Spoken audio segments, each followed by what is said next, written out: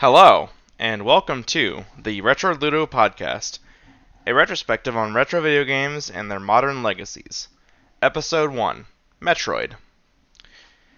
So, I've decided to start this podcast because I'm interested in the history and the creation of the games I love, both old and new.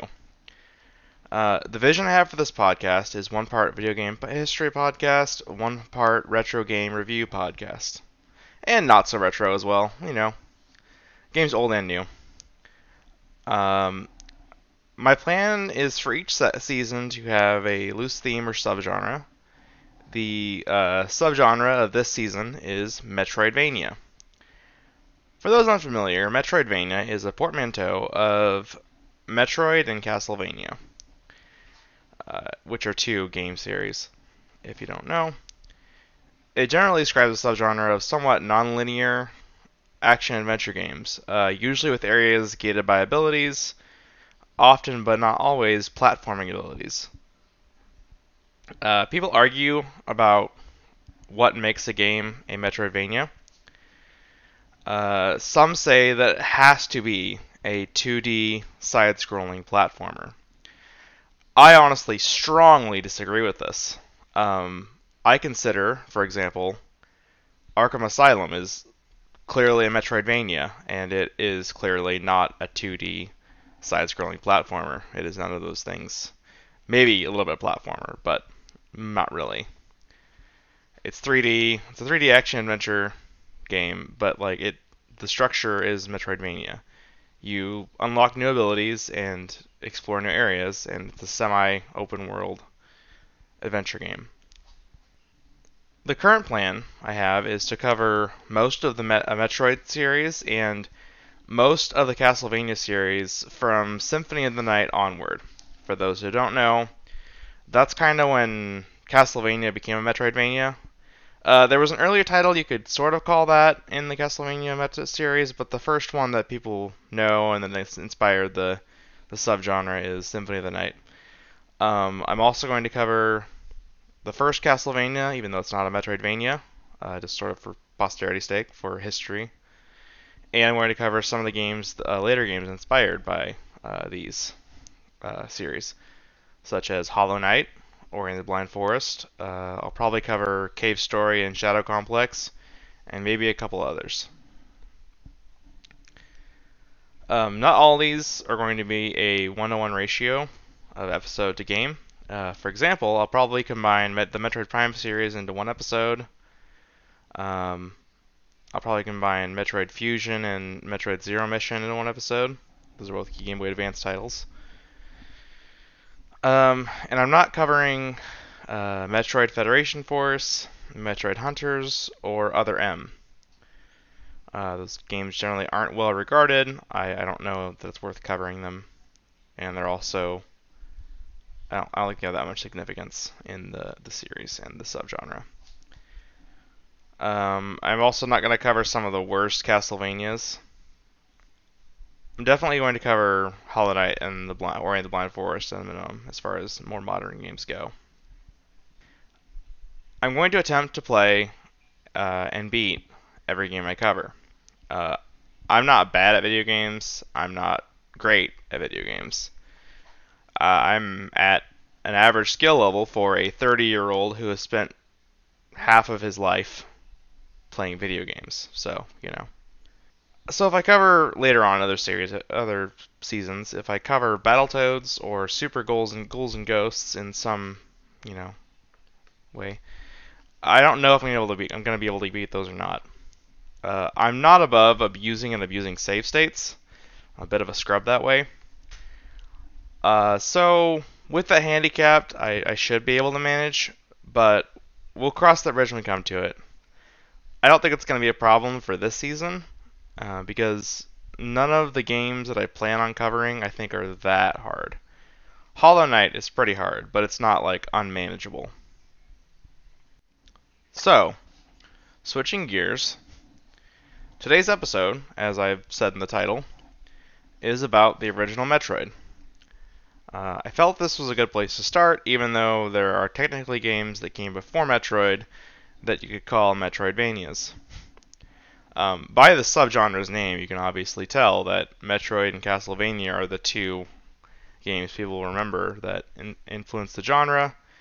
And Metroid was the first to sell really well and to popularize the subgenre, and the one that a bunch of other games take influence from. Most of this information comes from Wikipedia. I'm sure my college professors would be really disappointed in me for using that as my main source. Um, if you have any corrections, let me know, and I will correct them in a future episode.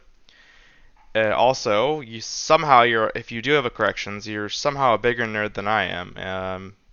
So good job, I guess. I don't know. Released in 1986 for the Famicom, and later in 1987 for the NES. For those who don't know, the Famicom is basically the NES. They just made some minor changes and locked it down a bit. Released in the US. Metroid is a non-linear action adventure platformer. It puts you in the shoes of Samus Aran, badass, notably female Federation bounty hunter. It's both the first release in the series and the first on the timeline, so there's no weirdness with it being later in the timeline when it was the first game released. The name Metroid is a combination of the words Metro and Android, which doesn't really make any sense because the Metroid creatures are neither androids nor do they seem to have anything to do with cities. But that's neither here nor there. I'm pretty sure they just chose the name because it sounded cool. It was co-developed by Nintendo's Research and Development 1 and Intelligent Systems. Research and Development 1 is also known for Donkey Kong, Game & Watch, the original Mario Bros. Arcade game, Ice Climbers, and a few lesser-known NES launch titles that I'm not going to get into here. They later went on, after Metroid, to develop titles such as Kid Icarus, Baseball, Tetris for the NES, Super Mario Land, the Wario Land series, and of course other Metroid titles. Somewhat fittingly, their last game before being absorbed into Nintendo's software planning and development was Metroid Zero Mission, a Game Boy Advance remake of the original Metroid. Intelligent Systems is known for the Fire Emblem series, the Advance Wars series, Duck Hunt, and the Paper Mario series. Other than the Metroid series, the two developers also collaborated on WarioWare. If you don't know, WarioWare is a micro game series, somewhat like the minigames in Paper Mario, but much, much weirder. So before I get into the names of the people who worked on this game, I want to get something out of the way. There's going to be a lot of Japanese names. I'm a American white guy. I looked up how to pronounce all of these names, but I'm probably still going to butcher a lot of them. So I apologize in advance for that. The game was produced by Gunpei Yokoi, who had a huge hand in the Game Boy as well, which is probably why the Metroid 2 was a Game Boy title. Metroid was directed by Satoru Okada and Masao Yamamoto, and featured music composed by Hirokazu Tanaka. The game was written by Makoto Kano, with character design by Hiroji Kiyotake, Hirofumi Matsuoka, and Yoshio Sakamoto. Kiyotake is responsible for Samus's character design. The main programmers were Toshio Sengoku, Hiroyuki Yukami, and Zero Sobajima, with special thanks to a handful of other people I'm not going to look up the real names of and look into the role of. The credits, most of the names in the credits weren't their real names, they just put nicknames in there, which is kind of indicative of the loose working environment that some of the developers say the game had. Tanaka, the composer, in particular, described it as a very free working environment, and suggests that suggestions crossed domains and were implemented. He brings up the example that he made some suggestions on art and style, and that those were implemented into the game. Apparently, the idea to make a Samus Aran a woman was suggested by somewhat randomly by one of the developers. They thought the idea was cool, and so they went with it. Interestingly, the English instruction manual refers to Samus as a man. I'm not sure whether this was an intentional misdirect, a translation oversight, a simple mistake, or if the manual was written before they decided to make her a woman. In a retrospective on Metroid, Game Trailers posits that she helped pave the way for the likes of Chun-Li in Street Fighter and Lara Croft in Tomb Raider, which she probably did. This having a character like this be a woman in 1987 was pretty new for games. It seems that at first Sakamoto, who did the character design, uh, was an artist, the main artist basically on the project, was actually working on a different game, and he entrusted two other seemingly more junior people, not quite clear, to do the style of Metroid basically. But he came back to the game after some time, and in his own words, the game style was. These are his own words, but they're also Google translated from Japanese, so I don't know how accurate the wording is, but in his own words, the style was the image of a character with high physical strength shooting a gun on a spacey stage, and not much else. So he got involved and helped give the art and the style of the game some direction. The impression I get from multiple interviews is kind of that everyone at the senior level in creation of the game was doing everything. Sakamoto is credited as an artist, for instance, but some of his interview statements sound like statements from a director or producer to me.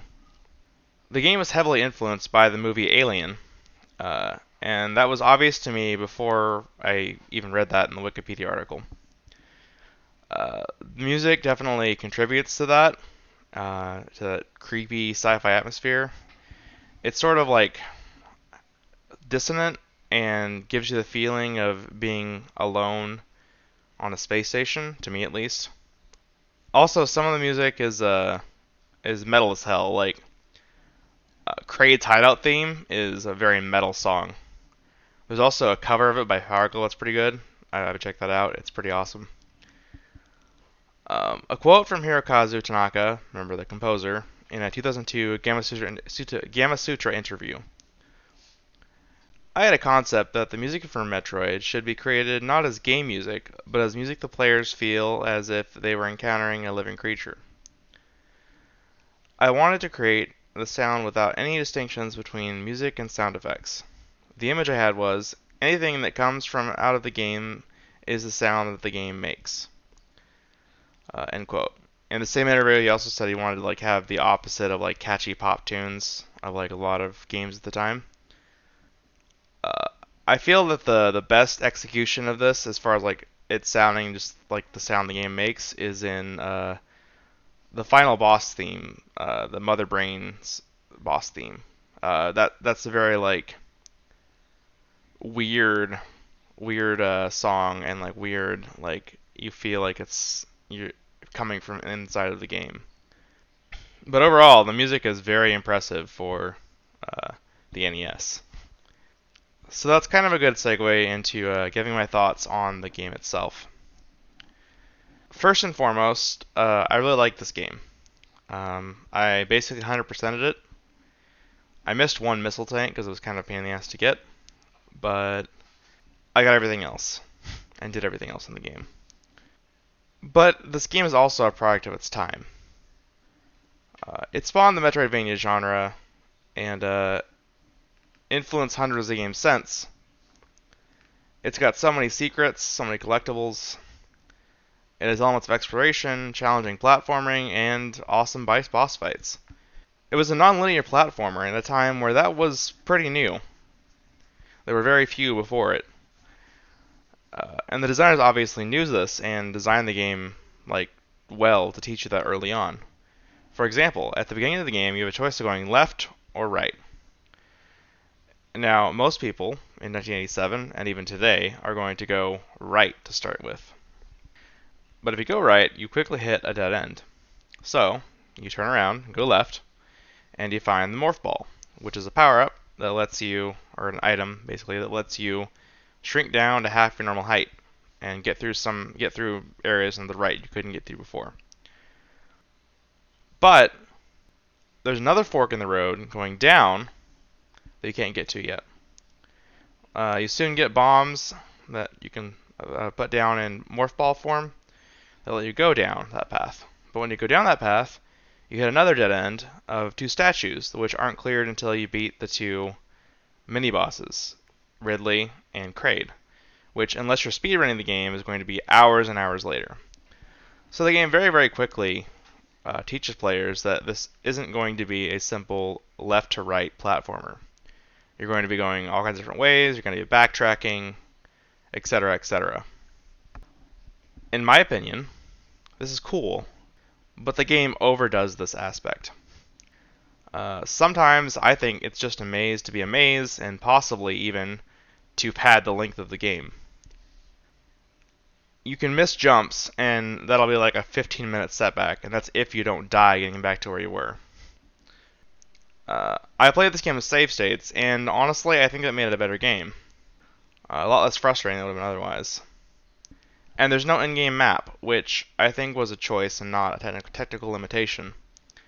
You can make your own map, but why not just put a map in? You know, I don't know. Like, I think it was popular at the time to like not have maps, and like make people make their own maps, but I don't know. I don't like that.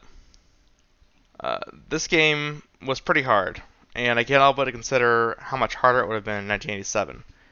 What do I mean by that? Well, you couldn't look up a map online, or watch a YouTuber do a difficult part, or use save states like I did to make a difficult jump less painful.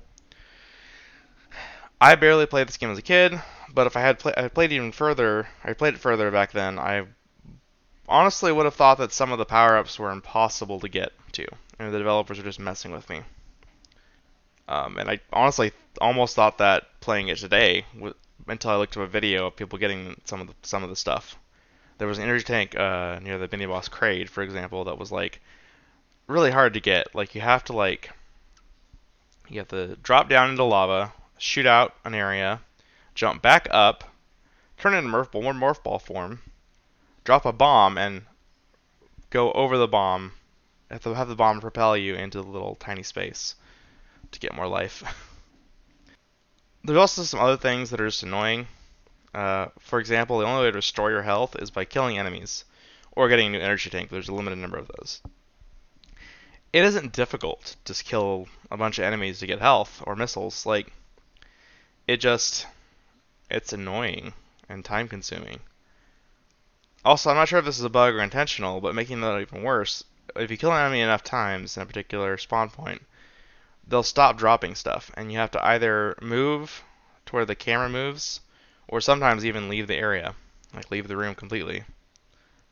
Speaking of technical issues, this game has major performance issues. Like, if there's more than 2 enemies on the screen at once, like the frame rate just chugs, and like, yeah. But I mean, it was the NES. What are you gonna do? Overall, gameplay progression and the bosses were satisfying to me. The way you can collect a bunch of extra power-ups and stuff for fighting Kraid, or you can just go fight him almost immediately, was kind of cool. But the game has an over-reliance on the Ice Beam. The Ice Beam lets you freeze enemies and some projectiles. Without the Ice Beam, Kraid and Ridley are really, really hard. With the Ice Beam, Ridley is a complete joke, and Kraid is just kind of difficult.